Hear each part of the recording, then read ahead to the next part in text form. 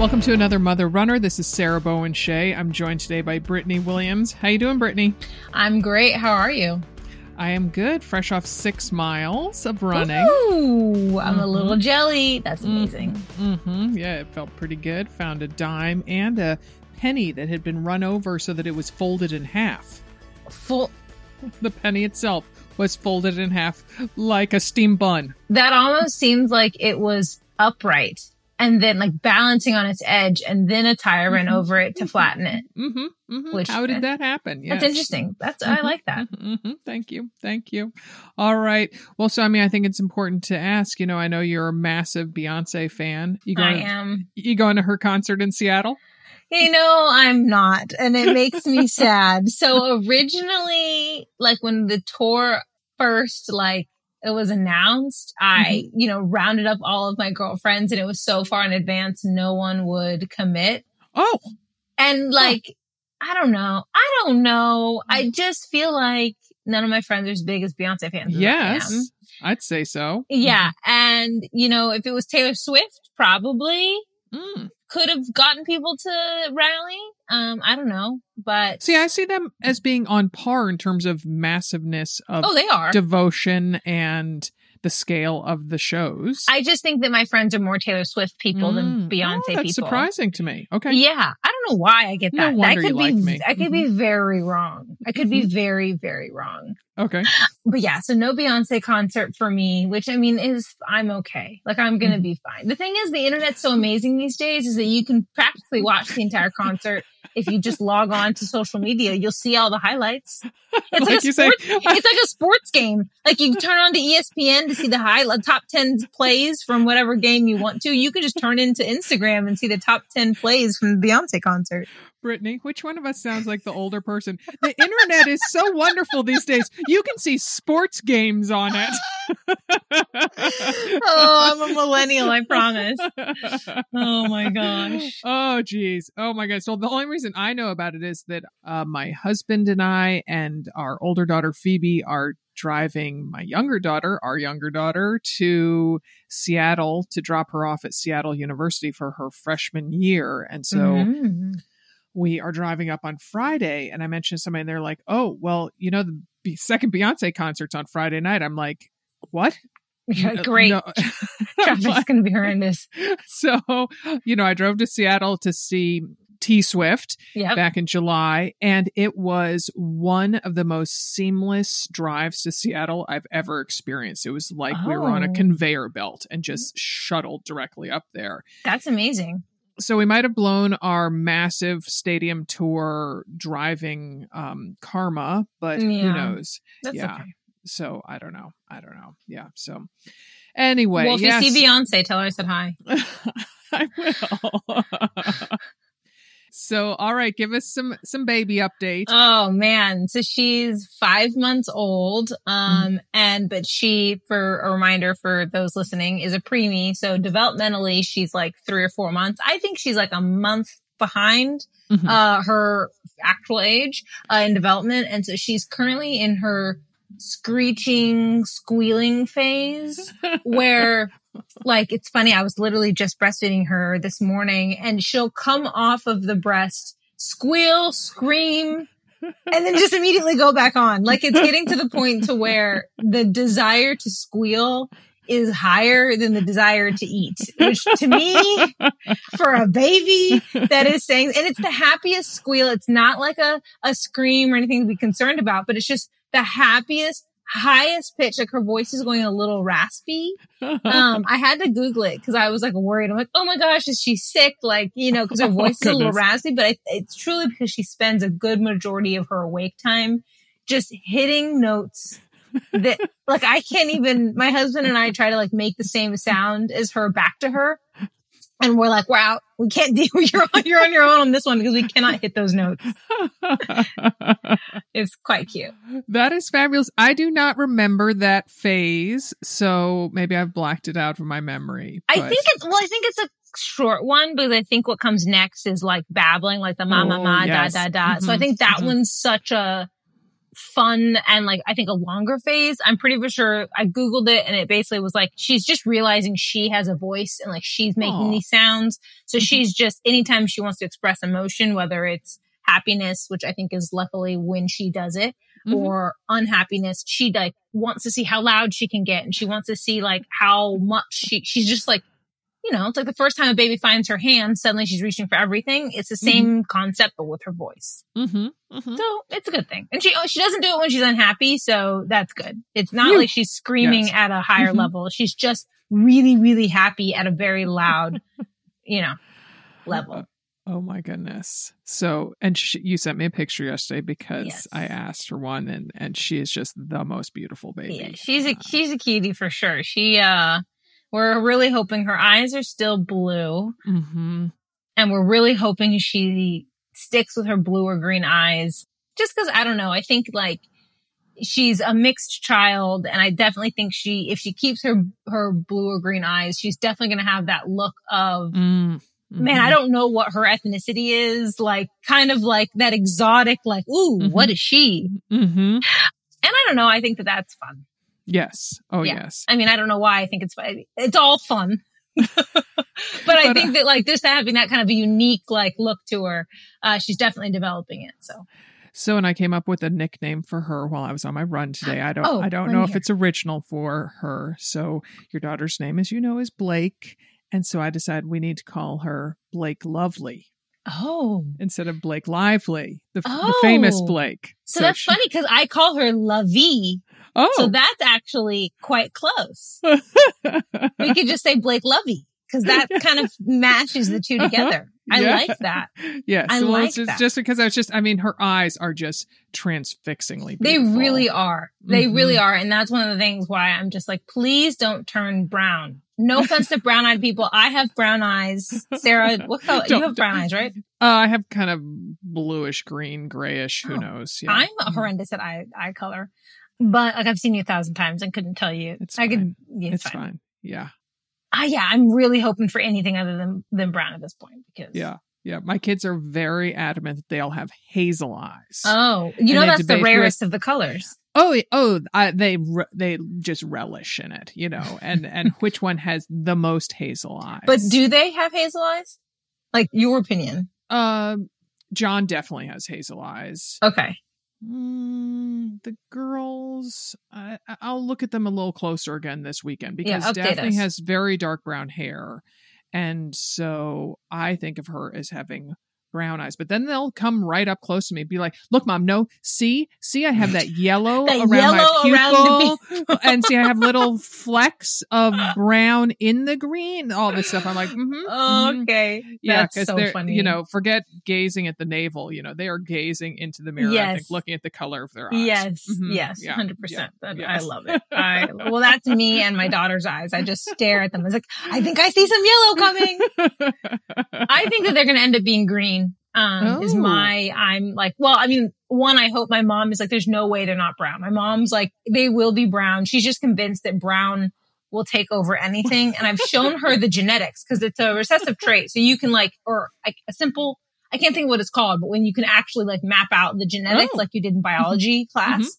So there's actual science behind like, well, obviously there's always a science behind it, but it's 50% chance it's brown, 38% chance they're green, and 12% chance they're blue. Look at you. You've done your homework, my friend. It's a light Google search, Sarah. There's a light. Are you on the take from Google? Because I think you've now said it about Google 4 times. Sarah, I stay at home with my baby all day. The only friend I have that's semi-adult age is Google. Do you know what I'm saying? Rocking the baby to sleep. What can I search for on Google?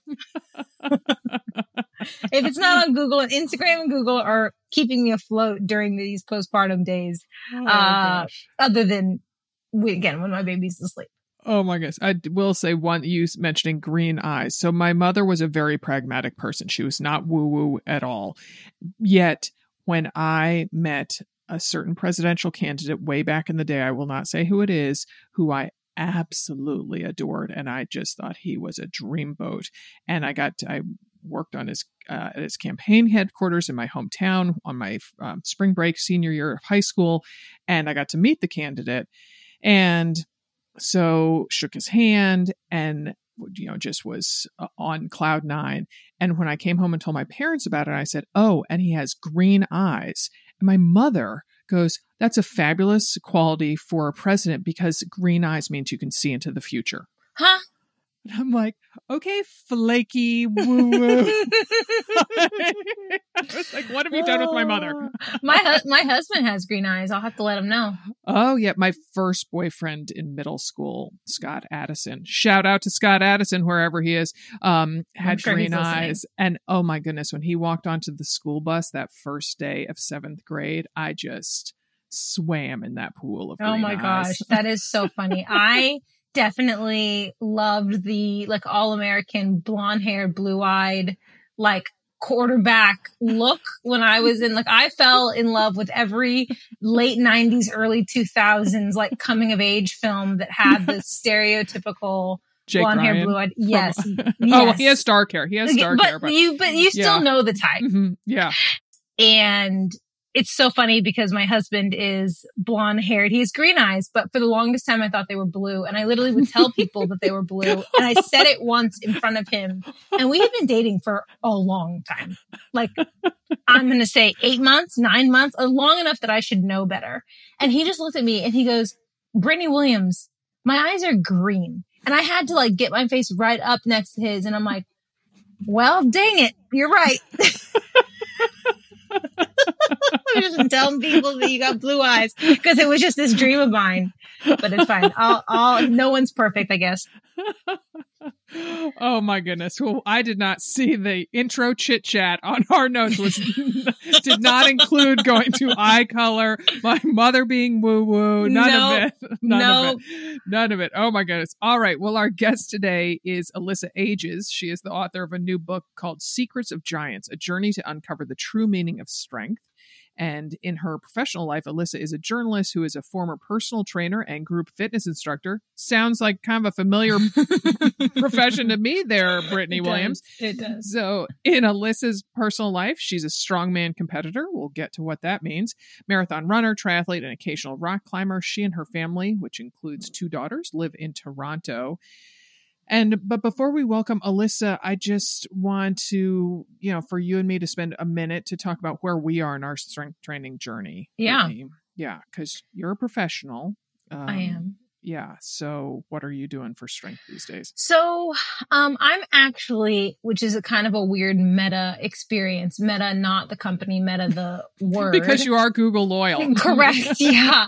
I'm doing my own fitness program. So I write digital workout programs for an app called Sweat.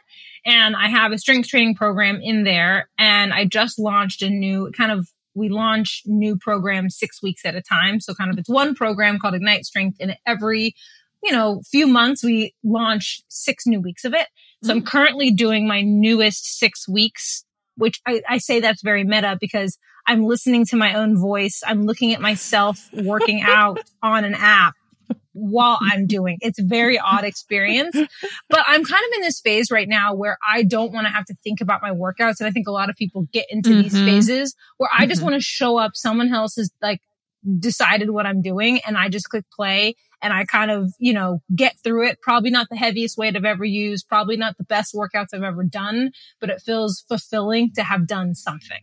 So I'm strength training probably 3 times a week, running probably twice a week, but following my own program, which is odd, in the garage of my house. I love you saying, I just want someone else to tell me what to do. Oh, who's that someone else? It's Brittany Williams. I think it's a Black Mirror episode. It's Brittany from the past. Brittany did her work in the past to put together a workout program. But the good news is I know that I like every workout. Do you know what I'm saying? I go in knowing that I've already vetted this to be Brittany approved. Yes, of course. So that's kind of nice. There's no exercises that I don't really love. Right. And I bet you're good at them. Yeah, generally, yeah. Yes, generally. Yeah. What about you? God. Oh, don't tisk at me. But you ran 6 miles this morning, so I'm not going to tisk anything. Yes, but I have fallen off the strength training wagon because, Someone had a baby? Yes, because someone had a baby, not pointing fingers at a certain blue-eyed baby, but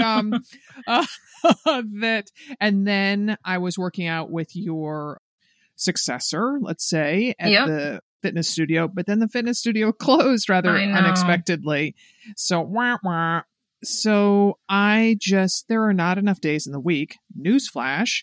So I'm, loath to give up running or pickleball or swimming, particularly because I adore outdoor swimming and that has an expiration, shelf life on it.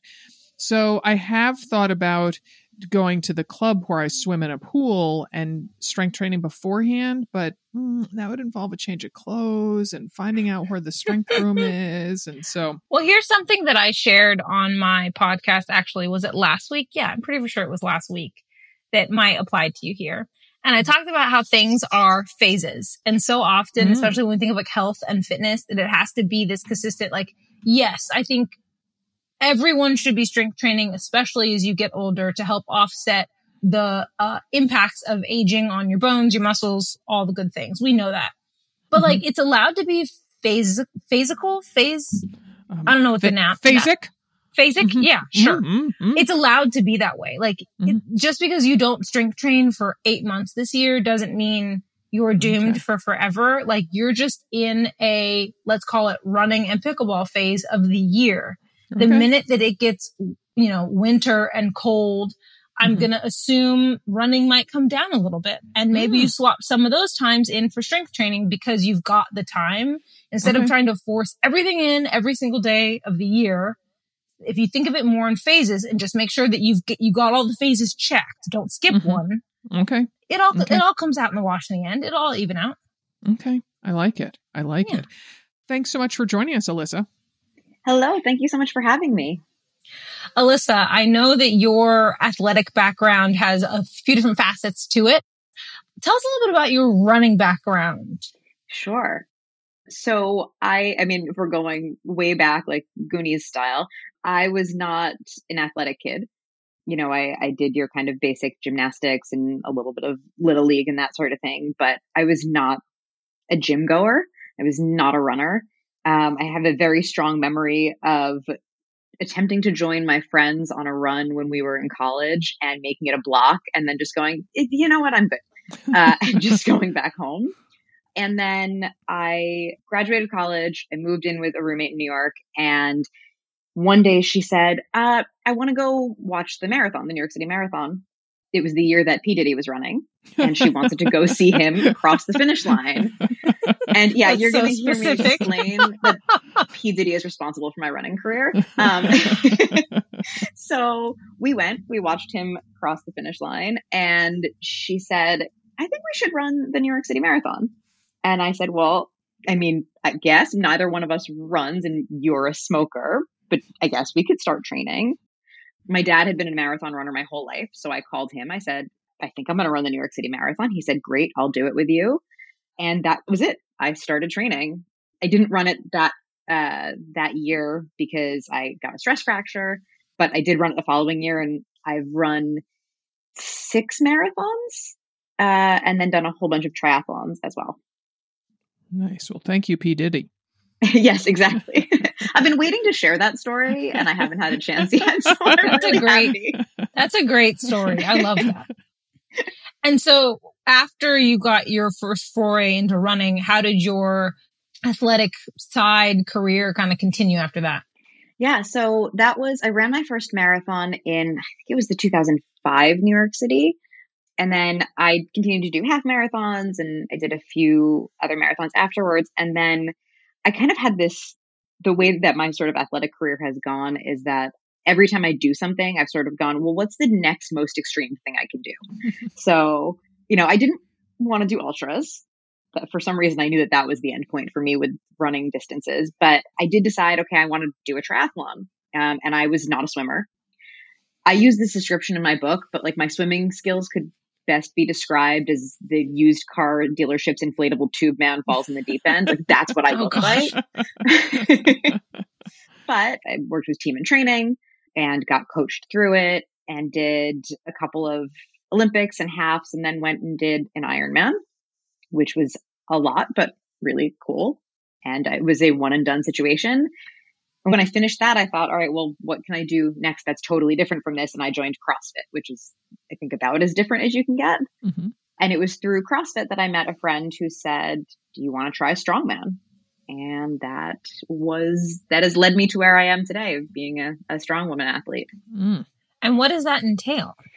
So the best description of strongman, I think, is it basically involves lifting up something heavy and odd, like an odd shaped object. Sometimes there's barbells, but mostly it's rocks and kegs and logs and things. And then either putting it back down or throwing it or carrying it for as far as possible or as long as possible. This kind of reminds me of the steeplechase in track, when you're sitting there and you're like, where did this come from? Like, why are we making the people do this? That's the kind of vibe that I just got when you said that. Like, sure, let's just pick up rocks and throw them, or just set them back down. Same vibe. Yes. Same vibe for me. Exactly. Oh my goodness. So please share with us how a miscarriage that you had, which we're sorry that you had that experience, Thank you. pushed you from running toward the weight room. Yeah. So I had been doing strongman for 2 years when I had the miscarriage. I was training for a competition. I was in my gym, actually lifting up one of those rocks, and just had this kind of overwhelming sense of exhaustion, and not the kind that you get from a tough workout, but just this real full body exhaustion I'd never experienced. And I went home that day. I took a pregnancy test. I just had a hunch. I found out I was pregnant. And then 3 weeks later was when I found out that I was miscarrying. And you think that's such a short amount of time, right? But anyone who's gone through it, we know it's enough time to kind of mentally plan your family future.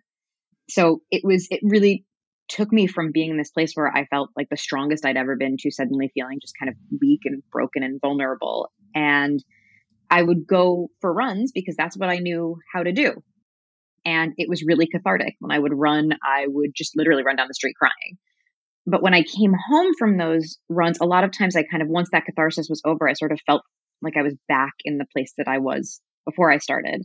And when I would go lift, I would leave the gym, realizing that I was kind of walking taller. My shoulders were pulled back. I felt this level of power and almost going back to that sense of like invincibility of just I can go through these hard things and I can come back and I'll be okay. And that's kind of what changed my relationship with lifting at that point, from just being something I did to really being a part of who I am.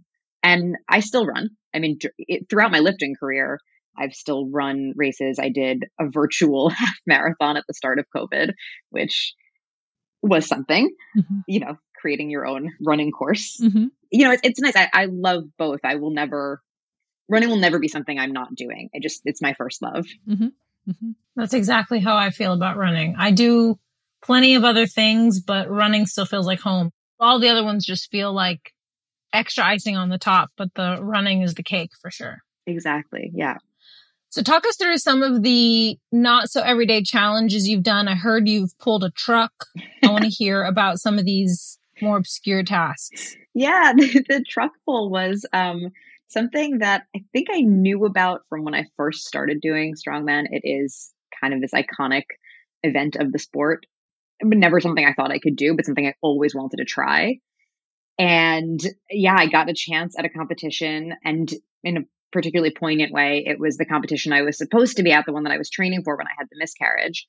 I got to go back there 5 years later with my 2 daughters in tow, and I got to pull the truck in front of them. And it was that's awesome. Yeah, it was so empowering and just so cool to have them see it. Hilariously, I put all of this weight in them watching me do it. And when it was all over, I went over to my older daughter, who was just kind of sitting in a shady spot on the field on the side of the course. And I said, wasn't that amazing? Like, mommy pulled the truck. Remember, we thought I couldn't do it, but I did it. And she kind of just gets this like sort of faraway look in her eyes. And she goes, yeah, but mommy, now could we go to that playground over there? Nothing like a kid to humble you, huh? Yep. I was like, cool. Yep. We can go to the playground. So that's amazing. Yeah, that's definitely the weirdest one, but I have lifted all manner of rocks. I have put a keg over my head. I have carried a yoke, which makes you feel like, you're in the Oregon Trail. So yeah, it's been a whole mix of wild things. Speaking of holding things, can we do a little humble bragging? And I want to hear about the Farmers Hold at the U.S. Nationals in 2022. And I want to hear what you were listening to on your earbuds while you did it. Oh, okay. Yeah. So I was listening to a song off of Guns N' Roses' Use Your Illusion 2. I was listening. Yeah. I'm just really dating myself. I was listening to Get in the Ring, which is just, it's like a few normal words and 99% profanity. I mean, that sounds about right. Yeah. I had listened to that song. I didn't listen to a ton of stuff in my ears when I was training, but one of the things I would do, because I don't really listen to music in headphones when I'm training, but one of the things I would do to kind of trick myself out of being aware of the pain and the discomfort of holding the farmer handles in training was that I would pick a song and I would try to think, okay, what song can you sing in your head where when this kind of minute-long end point is? And it was that song. And then going into that event, I saw the other girls putting their earbuds in. And I was like, you don't do anything new on race day, but this seems like a new thing I could do. And so I did it, and I think it was hugely helpful. Wow. And so what is the Farmers Hold? So Farmers Hold, and I assume it is named as such because it's the way farmers, are walking around the fields carrying maybe 2 buckets of water or feed. Basically, you're carrying an even amount of weight in either hand. And for the hold, instead of walking with it, you're just standing there. So it was like these 2 suitcases that they filled with weight. And you kind of stand it up from the ground and then just like dig in and hold and hope that your grip strength and your muscles will keep you from dropping it. Yeah, I got calluses at the base of my fingers just watching that on Instagram. Yeah. Yeah, that is accurate. Yeah. So Alyssa, can you please explain, like, when you did some of these challenges, your physique pretty much looks like a regular Jane who would line up on the starting line of a 10K. You do not look like Hulk Hogan when you're pulling that truck or standing there holding those incredibly heavy, basically suitcases. I mean, can you kind of dispel, I think probably some of us are sitting here thinking of you with like these huge bulging delts and lats and, your muscles up around your ears. That's not the case. Yeah. I compete in the smallest weight class. Oh, okay. Yeah. So it depends. There's a couple different factions of strongmen. And so you're looking at generally anything under like 125 is my weight class. It was really interesting. I think as women, when we get into lifting, we're told one of 2 things, right? We're told either, don't lift too heavy because you're going to get bulky. Or on the other side of it, if you are curious about weightlifting and you're talking to somebody who's super into it, they might tell you something like, oh yeah, do it. Don't worry, you won't get bulky. And in either one of those, in the phrasing of either one, we're still putting bulky out there as this negative thing. And that is something that all of the lifters I spoke to, really talked about how they kind of just embraced the idea that bulky is awesome. And, taking up space is really, really empowering. When I trained for nationals, one of the things I really focused on doing was actually trying to put on more muscle mass. And it was a huge struggle. You don't really realize how much of your life you're told what your body should look like and how to eat and how not to eat and how you should interpret your hunger cues, which for a long time I interpreted as like, oh, I'm doing a good job kind of delaying eating. And this was one of the best learning experiences I had through this whole process, was having to push myself to purposely gain mass. And, I didn't put on a lot, which, again, is a testament to like some of this is your genetics and, it's hard to put on muscle mass, but I wanted to be bigger. Interesting. Yeah. I think that's changing a little bit though. Yes. I think women aren't afraid of muscle. I still think, to your point, that there is a stigma around how much muscle, but I do see, at least in my own little sphere of the, corner of the world, I think women want muscle. They're just afraid of how much muscle. And I like to remind women that it takes so much effort and protein, frankly, to get there. It's so intentional. The same way that if you're trying to lose 5 pounds, that usually takes an intentional effort. I think that body composition change does usually, for most people, take intentional effort, and you're not going to accidentally get bigger than you want to be. Though, to your point, you shouldn't be afraid of that. Yeah, exactly. I remember my first coach in the sport would talk to me about, women being concerned about getting bulky from lifting. And he was like, do you know how much effort like the guys you see in your gym put into just building a little bit of muscle? Like, you're not going to sniff a dumbbell and get huge. Correct. Correct. Like, yes, 100%. Yeah. I wish that was the case. Me too. Me too. I might be out of a job, but... Oh my gosh. All right. We're going to take a short break to hear from the brands that let us bring you this free content. Please support them like they support us. We'll be back in a flash.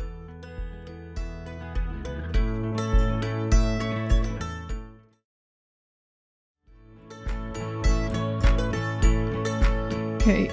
As I so often do, I turn to our Facebook group for questions. And as always, they served up some great questions. So for the second half of the show, that's what we're going to do. Awesome. This one's from Kathleen. What is the best way to ease back into strength training after taking a break without overdoing it? One of the things I always say to people when they ask a question like that, or how do I get started question, is if you have the means. I think in particular with strength training, one of the best things you can do is have a trainer or a coach. In person is obviously ideal. If not, there are a lot of great apps that, as long as they have videos that show you how to do the movements. But if you're coming back from time off, which indicates to me that, you've done it before, I think it's just starting at, a lower percentage of whatever your max was before and starting to ease back into it. And I don't know if this person is like me, but for me, one of the struggles with that has always been the ego part of it, where I'm like, I don't want to live 50% of my max. I want to live 75% of my max. But that is also how you get hurt. So Uma asks, how can you make strength training appealing, fun, and palatable to those of us that would rather be running outdoors 5 days a week or walking or cycling or anything outdoors that isn't lifting? And then a related question from Kathy, how do you make strength training fun? I run because I like being outside and listening to AMR or music. Oh, look at that. I know. I didn't put her up Kathy. to it. Yeah. I like Kathy. Most gyms are smelly, crowded, have loud music on, and it's so boring. So one of the coolest things about Strongman in particular is its focus on found and odd objects. So I think something awesome would be go out for your run. If you've got a trail or some wooded area near you, go out into that area and just pick stuff up. Like just, find a rock and pick it up. If it's small, see what it feels like to throw it. I was recently at my husband's family's. They've got a little cottage by a lake, and I didn't have any weights with me. And what I ended up doing instead was I just kind of looked around and found the biggest rock I could find. And it was still not, particularly huge, but I was like, okay, this is my workout now. And it was so fun to just figure out kind of mentally, work through that problem of like, how am I going to use this differently? How do I have to position my hands differently? I find that to be a lot of fun. It triggers my brain in a different way than I'm used to from anything else. And no snakes or mealy worms or anything underneath the rocks? I looked. I kind of picked it up very gingerly because I was like, this feels like the kind of rock a snake would live under. Yes. And no, I got very lucky. But when I did unearth a rock in my backyard, that is definitely a landscaping rock that I was not supposed to move. I took that one out, and that had a bunch of earthworms underneath it that I had to kind of, gently place back into their hole and then thank you. Yeah. Rinse off the stone. Yes. No worms were harmed during the lifting of this rock. No worms. I think one thing that really helped me when I was transitioning from running to strength training was to make it social as well. Yeah. I think that the idea, I tried to go just into a gym as an individual and like stand at a squat rack and ask for help. And one, I think that can be really intimidating because there's definitely a learning curve to understanding how to move under a barbell versus, individual dumbbells or kettlebells.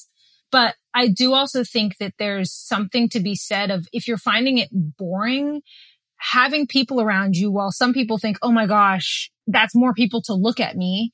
I actually find it has the opposite effect of like, there's nothing better than when you're struggling through a workout to like look over at a stranger, maybe it's a friend, doesn't matter. And to have that kind of camaraderie of like misery loves company sort of thing is like, I find group fitness, while you need to make sure you're in the right group fitness class, you need to make sure that you're telling the trainer that you're a beginner, maybe any limitations that you have. But I think being around people can take some of that boringness away. I think it can also take some of that. I don't know. It just makes it fun to me when I can also crack a joke with someone while lifting a weight versus standing by myself on a lonesome in a smelly gym floor. I think that group fitness can be a great first handshake with strength training to get you comfortable to be by yourself in a gym. I could not agree more with that.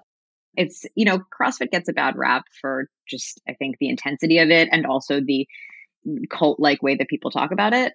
But lifting heavy things with a group of people like that, I think it really, it fuels this sense of community that we need, that we all crave.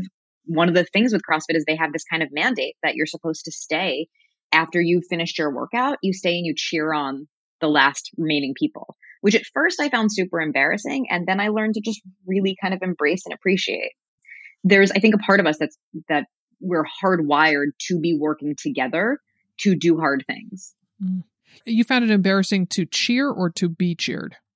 Oh no, I love cheering for other people. I was in team and training. So if people know team and training, like I am expert at cheering. I like to stand on the side of courses and cheer for people. But no, to have, when I was one of the last people being cheered on, I felt kind of embarrassed, like, oh, everyone has to stay or I'm not doing a great job and whatever it was, you go through all of those kind of things in your brain.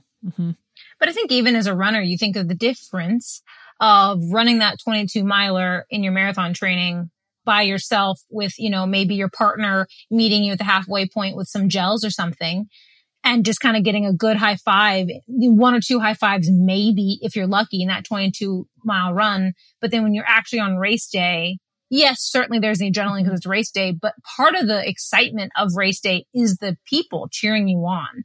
And I think that we all, once you experience that once, that feeling kind of like can carry you through training. And I think that if you approach strength training the same way, get yourself a little crew that's going to cheer you on in your workout. To me, that's kind of what group fitness is, obviously on a much smaller scale, that you kind of have to have a cheering squad built in.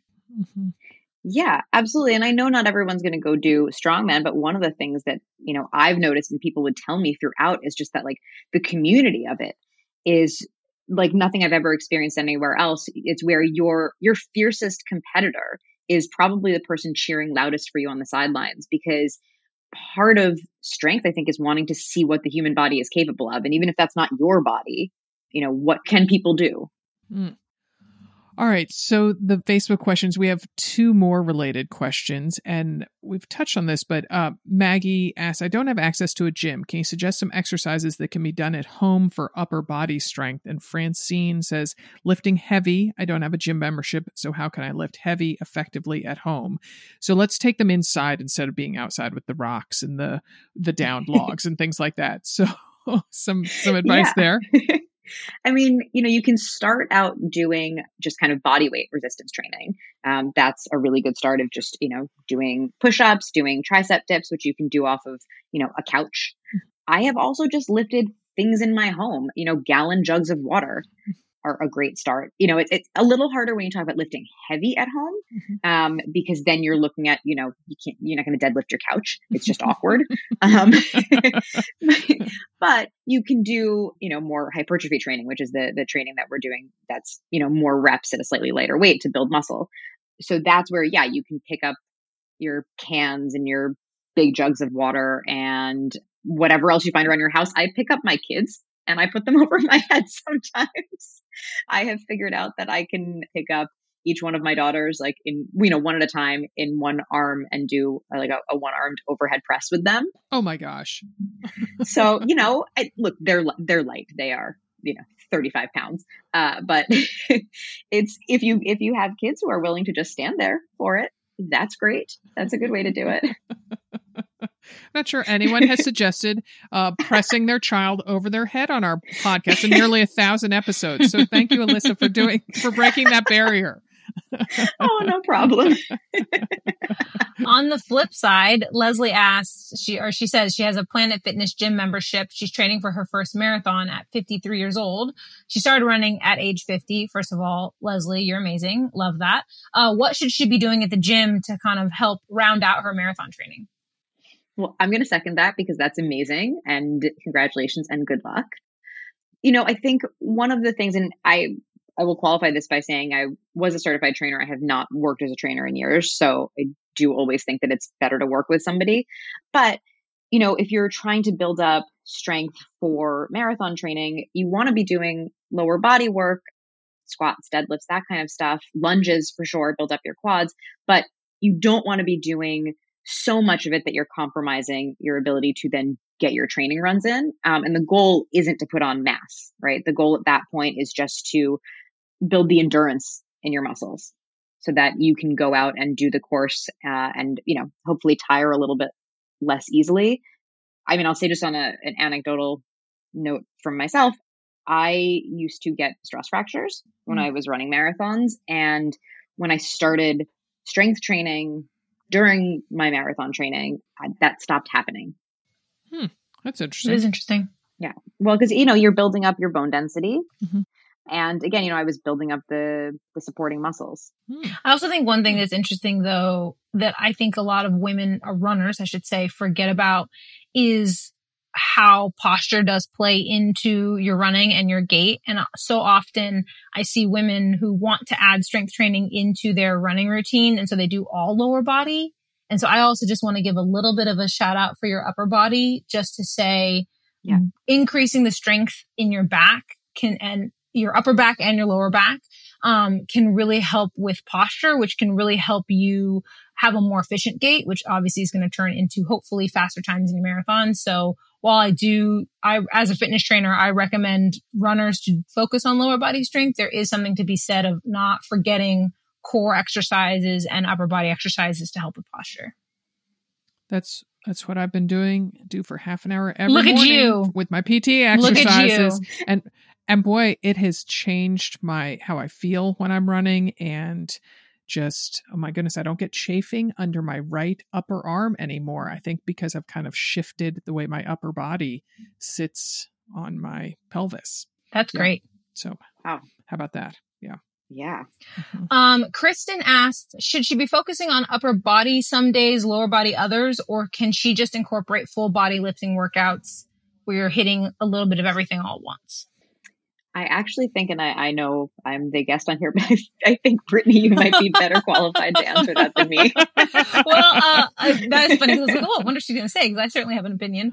I always, I want to hear your opinion. I always approach fitness first from a lifestyle perspective. So if someone doesn't have the time to frankly do, chest and back one day and, chest and triceps one day and back and shoulders the next day, just do upper body, right? Or you got to figure out what you have time for. If someone only has time for 2 workout strength training sessions a week and they're running, I think upper body and lower body is great. If you only have time for one, of course, full body works. I think I would much rather someone fit it in than feel obligated to try to force in 4 workouts because you've got a muscle split that requires you to work out 4 times a week to hit every single muscle group. So preferably, yes, you would do upper body on one day, lower body on the next day. That does help with recovery. If you're working full body 4 times a week, you're never really going to get adequate recovery for that muscle group. And recovery is where the building happens. So in your strength training, you're tearing down the muscle and then you build back better muscle, better functioning muscle, stronger muscle in the recovery. So if you're never getting that recovery, then you're setting yourself up for some risk for injury and bad muscle imbalances. So I would say it depends on your schedule. Full body is great, but if you're doing, I would say, more than 3 strength training workouts a week, that's when it's time to split it up by muscle group. If you're only working out twice, let's call it, Monday and Thursday, I think 2 full body exercises is totally fine. Just make sure that you're balancing between upper and lower body within that same workout. Boom. RX right there. Thank you. Much better than what I could have said. That was great. So our 2 final questions are in a way about results. So a different than me, Sarah says, is getting stronger also making me slower? Are my heavier muscles harder to haul around? Or she asks, is she just getting old?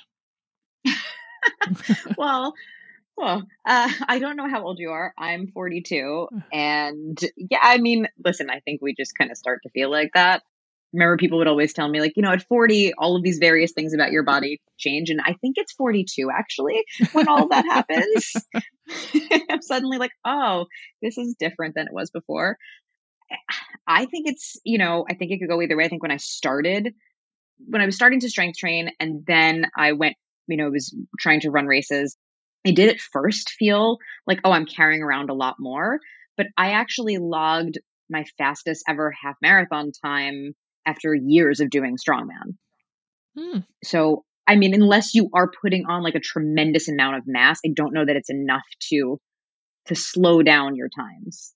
I also think that it can be a give and a take. So in a silo, if we're looking in a vacuum, are heavier muscles harder to haul around? Technically, yes.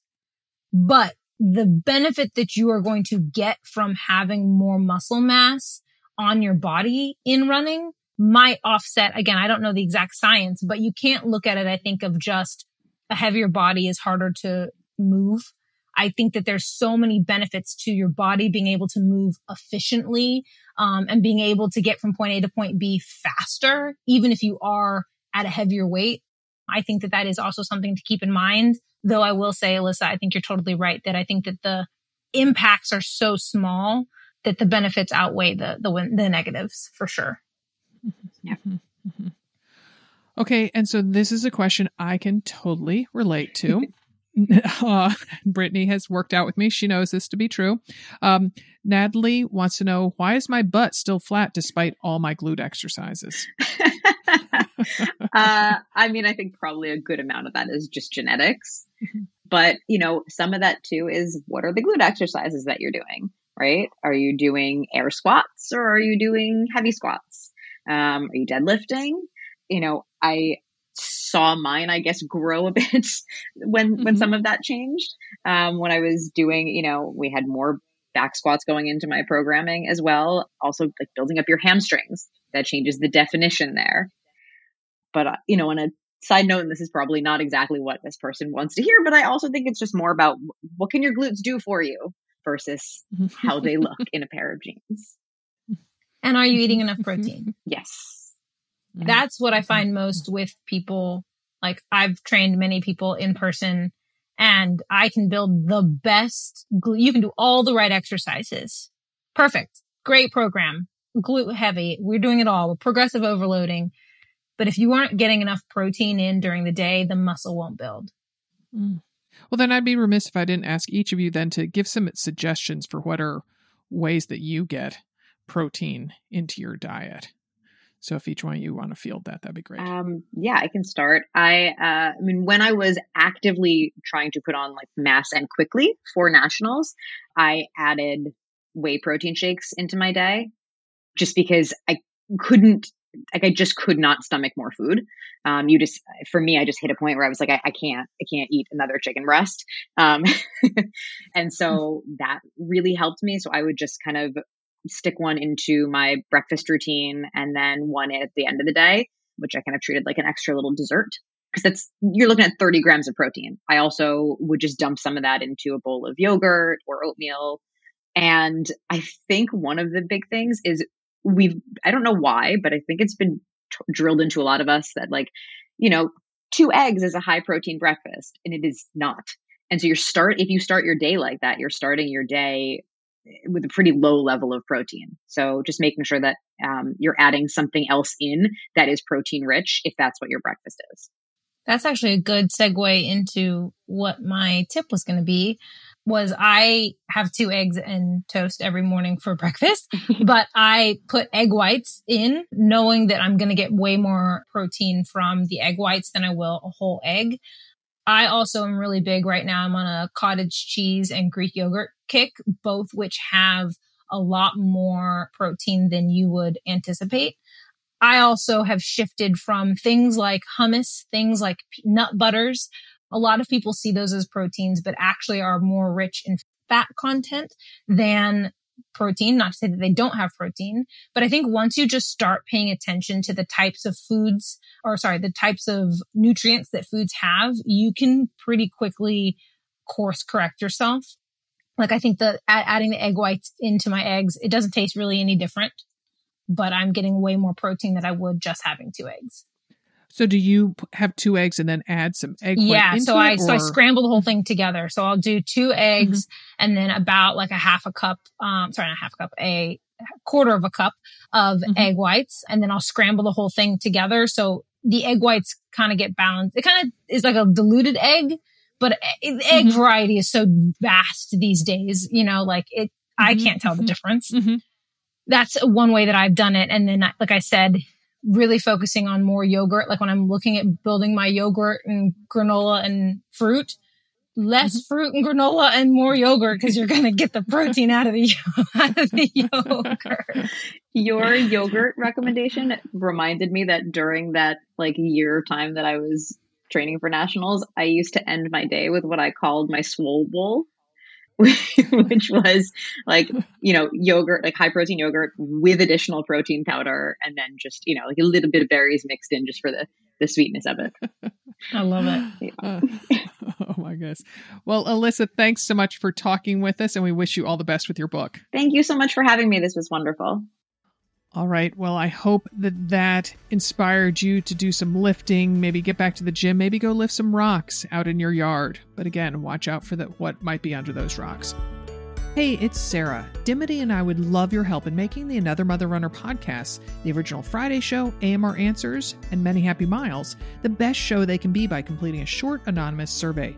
The link to the survey is in the show notes. Filling out the survey should take about 10 minutes. Your answers will help us determine future topics, guests, and suitable sponsors. We really appreciate your time and input. To show our gratitude for completing the survey, you'll receive a 15% discount code to our Mother Runner store once you finish the survey. Thanks in advance for your thoughtful responses. Our podcast today was produced in St. Paul, Minnesota by Barry Medore from Fire on the Bluff.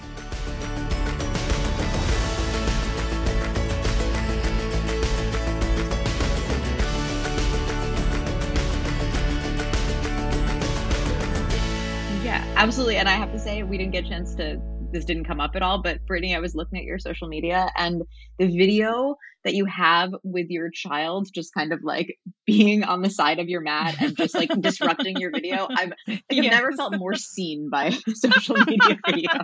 It was so good. Oh, thank you. I appreciate it. Yeah, she has a little bit of FOMO. She needs to be involved in whatever I'm doing if she's awake. That is for sure. It was so great because my daughters come into the garage gym with me and they're older, so they're also trying to participate in things. But I will be doing heavy deadlifts and my older daughter will be sitting on the rowing machine, just pushing herself back and forth on it and being Mommy, why are you making that sound? Is it hard? Yeah, asking so many questions. Yeah, yes. Oh my God, just let Mommy finish the set. Just I'm so close. Yeah, exactly. Oh my gosh, I'm glad you liked it. Loved it.